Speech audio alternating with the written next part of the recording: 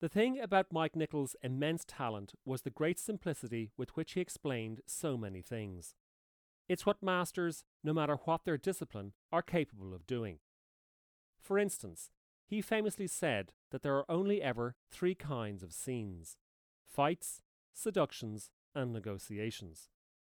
With that in mind, listen to this scene from his first film, the multi-award-winning adaptation of Edward Albee's landmark Broadway play, Who's Afraid of Virginia Woolf? Hey, you played football, huh? Well, yes, I was a quarterback, but I was much more adept at boxing, really. Boxing? You hear that, George? Yes, Martha?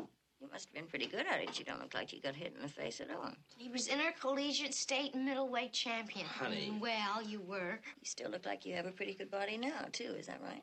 Have you? Martha, decency forbid. Shut up. Is that a fight, a seduction, or a negotiation? It's all three, and such was Albee's superb writing that the three states constantly spill over and seep into one another. Just like 25 years of marriage. But simply knowing that, and explaining it so simply, helped Nichols help his stellar cast distill the essence of Albee's script and keep focus on its issue. Nichols was a great believer in the script, for he believed that a good one not only served the actor, but protected the actor. However, a thing that Nichols did not believe in was using the word scene. Here he is explaining why we shouldn't use it at all. Look, there's only one question. What is this really like? Never mind the conventions and the decisions we've all made together. What is it really like when this happens? That there's something that is happening under and beside and around and in spite of the words that is an event that can only be described as an event because there's something happening that the audience perceives that is more important than what anyone is saying. Without it, you don't have drama. It's in spite of the text. It is truer than the text.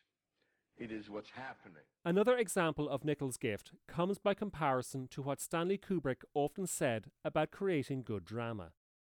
Real was good, said Kubrick, but interesting was always better. But, while like all great directors, Nichols was interested in real, he was not all that interested in nice. If a guy at the studio, and such things have happened to all of us, if a guy at the studio says, listen, does Lady Macbeth really have to be so unpleasant and so ambitious? Can't she be more of a role model for young women? No, she can't, because character is plot. And if somebody is ambitious, it makes a story. Remember, we're here to tell a story, and there are good guys and bad guys, and you need the bad guys so that there's conflict. You remember all that? No. I just don't like her. Instead, Nichols wanted to get inside his characters' heads, and once he had found out what made them tick, that knowledge helped him help the actors transform psychology into behavior, and thereafter they behaved with incredible emotional precision and impeccable timing. Hello? Mrs. Robinson? Yes? It's Benjamin. Yes? Benjamin Braddock. Benjamin, where are you? Can you look through the glass?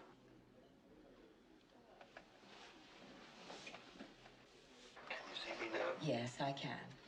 I got a single room, That's fine. but there's one thing.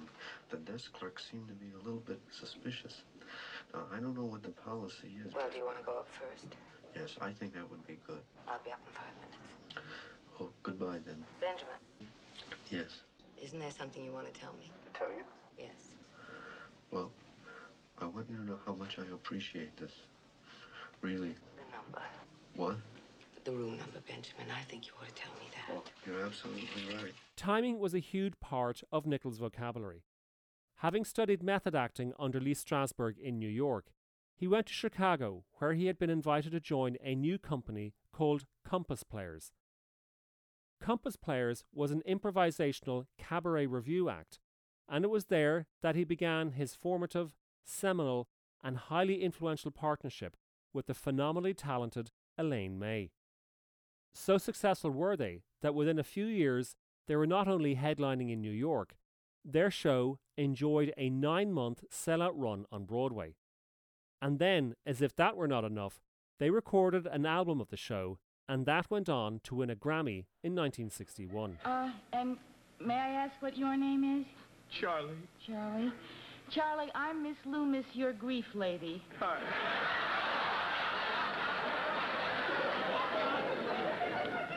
Is it Charlie Maslow-Freen? Yes. You're related. Well, that will be $65. Thank you. I have the check all made out. Oh, wonderful. Before you go, Mr. Maslow-Freen, I was just wondering, would you be interested in some extras for the loved one? What kind of extras? Well, how about a casket? He had been born Igor Peszkowski in 1931 Berlin, and by an astonishing stroke of fascist bureaucracy, he and his family were granted safe passage out of Germany. Why? Because they were Russian Jews and not German Jews. So in May of 1939, a mere 4 months before Hitler's rage let loose a Second World War, Igor and his brother Robert got on a boat and sailed to the United States. Their mother, Brigitte, had been too ill to travel, but their father Pavel had gone ahead a year earlier, which meant that the two boys, 8 and 3 years old respectively, travelled across the Atlantic on their own. Getting off the boat in New York, young Igor was amazed to see a neon sign written in Hebrew for a local delicatessen. He turned to his father and asked, "Is that allowed?" "It is here," replied his father. His mother arrived a year later, having secured safe passage through Italy. But things in America didn't work out as planned. His parents argued endlessly, there were infidelities, and within 3 years his father had died of leukemia. Thereafter, his mother descended into what Nichols called a nightmare of accusation. Nichols needed to get out, and off he went to Chicago, where he met Elaine May, some of which can explain this legendary skit. Hello, Arthur. This is your mother. Do you remember me? Mom, I was just going to call you. Is that a funny thing? You know that I had my hand on the phone. You were supposed to call me last Friday. Mother, honey, I know. I just didn't have a second, and I could cut my throat. Arthur, I sat by that phone all day Friday. Honey, I was working. All day Friday night. Darling, I was in the lab. And all day Saturday. And all day Sunday. Mom, and your father finally said to me, "Phyllis, eat something. You'll faint." I said, "No, Harry, no. I don't want my mouth to be full when my son calls me." By the time Nichols made his first film, he had won the Tony Award for Best Director 3 years in a row. The plays were all comedies: Barefoot in the Park and The Odd Couple, written by Neil Simon, and Love, authored by Murray Schiskell. In theatre, it is the writer who is king, but in cinema, it is the director. And as far as film critics are concerned, one of the things that makes a great director is a strong theme that runs throughout their work. And that recurring theme is supposed to be accompanied by a discernible visual style. Together, they are supposed to provide for signatures. But if you look at Mike Nichols' work, you might well ask, where is the signature? Where is the style? What was his theme? Well, you could easily find it in his first 4 films. You spend more time in bed than any other human being past the age of 6 months than I ever heard of. The reason I sleep all day is because I can't stand my life. What life? Sleeping all day.